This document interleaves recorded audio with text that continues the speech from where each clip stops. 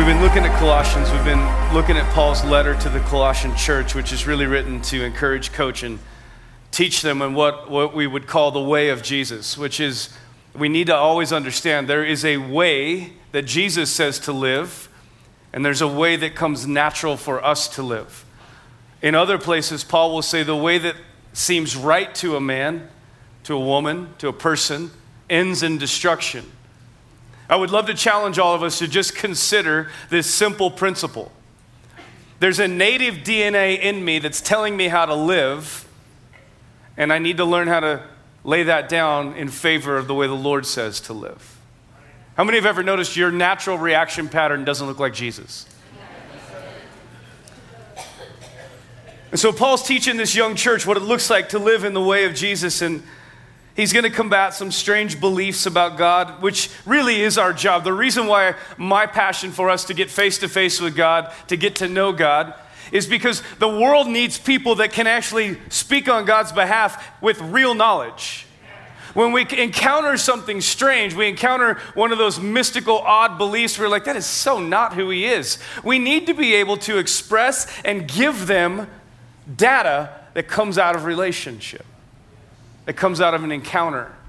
So he's combating some of this, and he all the way through this book, what he's going to do every time he encounters something strange is he's going to point them back to Jesus. He's going to point them away from the idea of God and point them to the man, Jesus.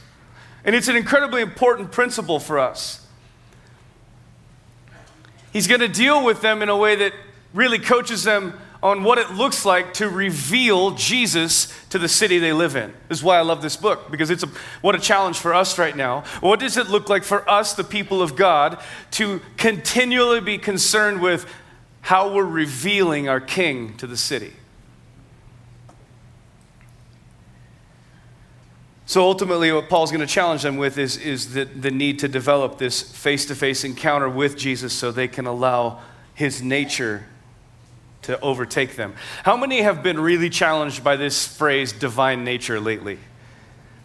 Okay, it's just me. Good. We'll just keep preaching it until you all get it. The divine nature, having the character of Jesus so cover me that the world no longer sees me. What they see is him. So I want to take us through chapter 1, verses 1 through 14, and then we're just going to drop in on a couple words. This letter is from Paul, chosen by God to be an apostle of Christ Jesus, and from our brother Timothy. It is written to God's holy people in the city of Colossae, who are faithful brothers and sisters in Christ. May God our Father give you grace and peace. And by the way, I'm super sorry, I'm very rude. If you want the notes, they are available. Just go to the Vintage Guest Wireless Network. Password's vintage, all lowercase, and you can grab the teaching notes. I forgot to say that because I'm going to read a bunch of scripture. Let's dive back in. We always pray for you. And we give thanks to God, the Father of our Lord Jesus Christ, for we have heard that you trust in Christ Jesus and that you love all of God's people. You do this because you're looking forward to the joys of heaven, as you have been ever since you first heard the truth of the good news. This same good news that came to you is going out all over the world. It is changing lives everywhere, just as it changed yours. That very first day you heard and understood the truth about God's great kindness to sinners. Epaphras, our much-loved co-worker, was the one who brought you the good news, and he is Christ's faithful servant, and he's helping us in your place. He's the one who told us about the great love for others that the Holy Spirit has given you. So we have continued praying for you ever since we first heard about you. We ask God to give you a complete understanding of what he wants to do in your lives, and we ask him to make you wise with spiritual wisdom. Then, the way you live will always honor and please the Lord, and you will continually do good, kind things for others. All the while, you will learn to know God better and better. We also pray that you'll be strengthened with his glorious power so that you will have all the patience and endurance you need. May you be filled with joy, always thanking the Father who has enabled you to share the inheritance that belongs to all God's holy people who live in the light. For he has rescued us from the one who rules the kingdom of darkness, and he has brought us into the kingdom of his dear Son. Yeah, come on. God has purchased our freedom with his blood and forgiven our sins. So Pastor Gary taught on verses 9 through 14 last week, and he taught on these incredibly iconic statements that Paul makes. there was a phrase that captured me, and it's kind of been sitting in my heart, and I was supposed to pick up in verse 15 and keep going, but I can't do that yet. It's this phrase where Paul says, may you be filled with joy. Because most of us would say, I want that, right? How many would say, I think being filled with joy is good? I know I'm supposed to live that way. But I think there's others who would say, I just don't really know what that looks like because life is really tough. I think most people would agree with us that joy is a necessary thing, but I also think most people are confused with what joy is. And they definitely fail to understand how to walk in joy. So Paul hides this incredible revelation in verse 11. We also pray that you will be strengthened with his glorious power so that you will have all the patience and endurance you need. May you be filled with joy, always thanking the Father who has enabled you to share the inheritance that belongs to all God's holy people who live in the light. So when I first approached this, what jumped out at me is may you be filled with joy.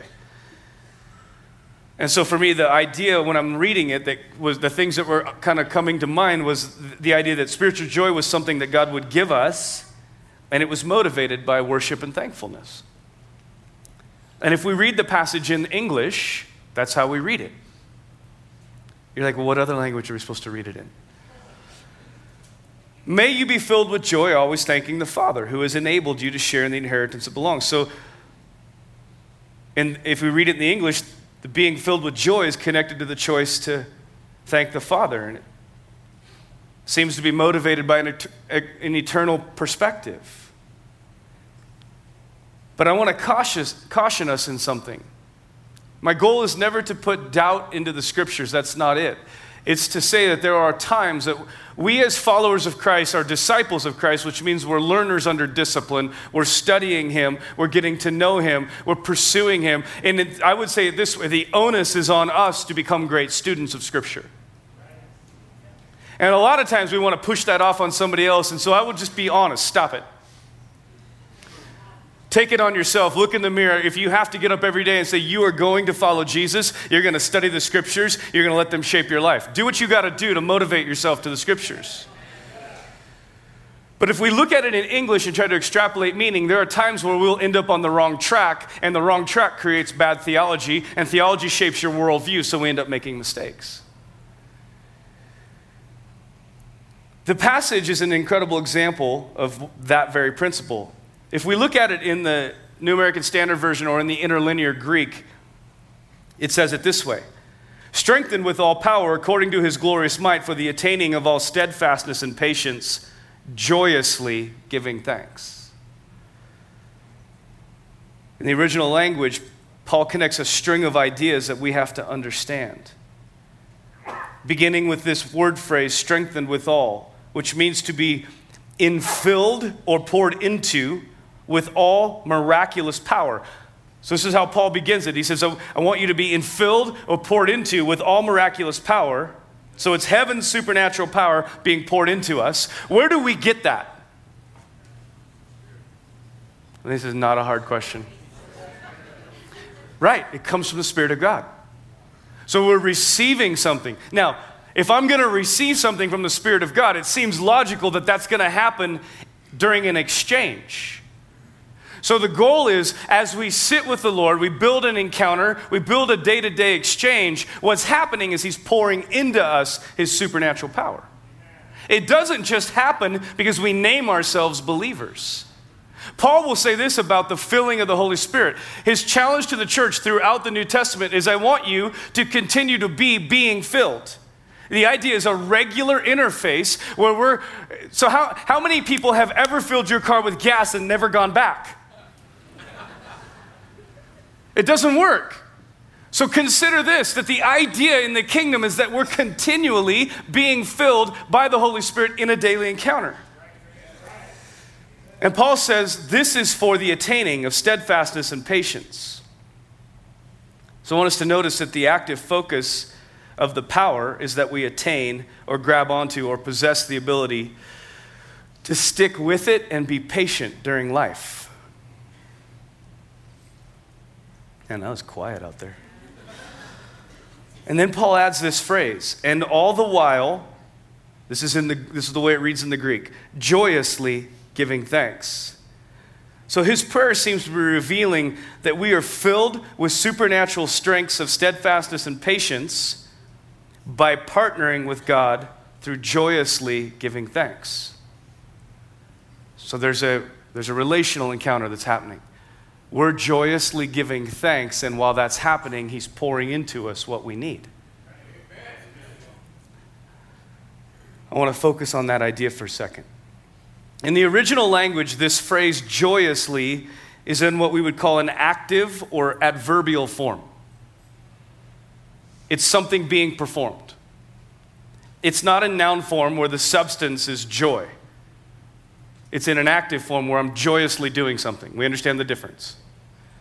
So Paul is praying that they be filled with the staying power to endure life and live the way live in the way of Jesus, and he's revealing to them basically how to do that. Joyously giving thanks is made up of, these two phrases mean, the word joyously is the Greek word chara, which means to cheerfully rejoice or take pleasure in something. The phrase giving thanks is Eucharisto, which is where we get the Eucharist from, which is what has become known as communion or bread and cup. It means to celebrate gratitude, to be thankful in expressing thankfulness. So let me state it plainly. What Paul reveals here is joy is a choice. Joy is not a substance I'm given, it's a choice I make. Giving thanks is a choice. It's a discipline. And when we step into these choices, what Paul teaches is there's a supernatural release of strength to us. Doesn't this seem so much like the Lord? If we study him through the scriptures, think about the Jordan River where he calls the people of God to cross to the other side. And he makes them step into the water before anything dries up. The Red Sea, similar thing. He makes them step in. Always through the scripture, the pattern is the Lord will lay obedience in front of his people and say, when you trust me enough to blindly obey, I will meet your need. But if you need me to lay it open before you so you can trust me, that's not how this works. Why doesn't it work that way? I don't know. He's God. But the pattern through the scriptures is whatever you and I are facing, we step into obedience and then he meets us. And Paul says here, some of you need strength. You need steadfastness. You need patience. I would say it this way. If you're struggling in the ability to stick with the move of God in your life, stick with the purpose of God in your life, stick with your marriage, stick with your job, whatever it is. If you're struggling with that stick-to-itiveness and you're feeling super impatient, you're feeling super riled up inside, like you just want to get out and run away, I would say you need to learn how to joyously give thanks. Because it's when you joyously give thanks that those strengths start to rise in you.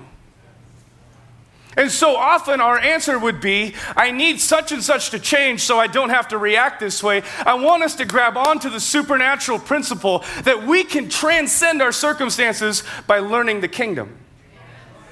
We don't have to have the world around us line up correctly. We can actually shift it and shape it by using principles in the kingdom. Joyously giving thanks is an incredibly important idea. Joy is the choice to delight, to find pleasure, or to be cheerful in your moment. To delight, to find pleasure, or to be cheerful in your moment. And giving thanks is the specific expression of gratefulness to God. It deals primarily with what comes out of us. My wife read this quote the other day in her devotion time. It's from Oswald Chambers, and I grabbed onto it because I thought, wow, this so matches perfectly with this thing. All degrees of joy reside inside the heart. How can a Christian be full of happiness if happiness depends on the things that happen? When he is in a world where the devil is doing the best to twist souls away from God, where people are tortured physically, where some are downtrodden and do not even get a chance. It would be the outcome of the most miserable selfishness to be happy in those circumstances. But a joyful heart is never an insult, and joy is never touched by external conditions. The Bible talks plentifully about joy, but nowhere does it speak about happiness. Happiness depends on what happens. Joy does not. Jesus Christ had joy, and he prays that they, his disciples, might have his joy fulfilled in them. Church, happiness and joy are two different things. And what we see in the world is everybody thinks happiness and joy are the same thing. You see, happiness requires my circumstances to be right. Joy requires my perspective to be right. And Jesus models that for us. Hebrews chapter 12, it says, Jesus, who for the joy set before him endured the cross. Who for the joy set before him endured the cross. Now I had somebody ask me, don't you think we're his joy? I'm like, maybe, but if Jesus had the Father lay out for him the extent of salvation and what it was going to do for humanity so that he could walk into it, that's not fair, because when did he do that for us? Think about that for a second. When has he ever said, I need you to do this because here's what I'm going to do? Here's how and you're like, okay, yeah, that's easy, piece of cake. My history with him, most of the histories I've listened to with him is the Lord will say, here's what I want from you obedience-wise. You're going to have to trust me that it's going to work out. If you look at the Greek in Hebrews 12, the joy set before Jesus was obedience to the Father. Who for the joy set before him, he decided, and we hear him say this in other places in John, my desire, my joy, my delight is to do your will.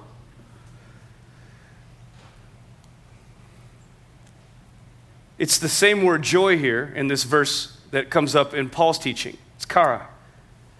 The word set before him is to be placed in front of him, and I would just love to give us an idea that it was obedience to what the Father asked him that Jesus decided to find joy in. In other words, I'm going to find my delight and my pleasure in doing what you ask me to do. Yeah, but it's really hard. You see? Now you're leaning into happiness again. Happiness is about my circumstances. Joy is about my perspective. Could I submit to us that we can do everything the Father's put in front of us with joy, regardless of whether or not it's happy? We can be actually in situations that are, say this with me, it is okay, to say I'm not happy. But it's not okay to not be joyful. Because joy is a spiritual discipline. Happiness is a byproduct of a good situation. If our perspective is obedience to the King and we trust his leadership, then we choose joy and the expression of praise in every circumstance. There's a song lyric, I think the Torwalds sing it, and the lyric of the song is, I will praise before my breakthrough. It's this principle. In the midst of my difficulty, in the midst of my storm, I'm going to set my eyes on him and say, look, I'm here because you put me here. I trust you. I'm going to find joy in it. And I'm going to declare your goodness even when right now it doesn't feel like it. And we start to transcend situations and we start to shape a city because we're so full of joy, it annoys them. How are you so full of joy? You're so happy. No, I'm not happy at all. I'm joyful. It's very different. I'm joyful because I belong to the King and I trust the King and he's told me where I'm at. I sat with him this morning and he said, hey, keep on keeping on. I've got this. You can trust me. And so I heard his voice so I can step into the day even if it's absolutely miserable because I know he's put me there.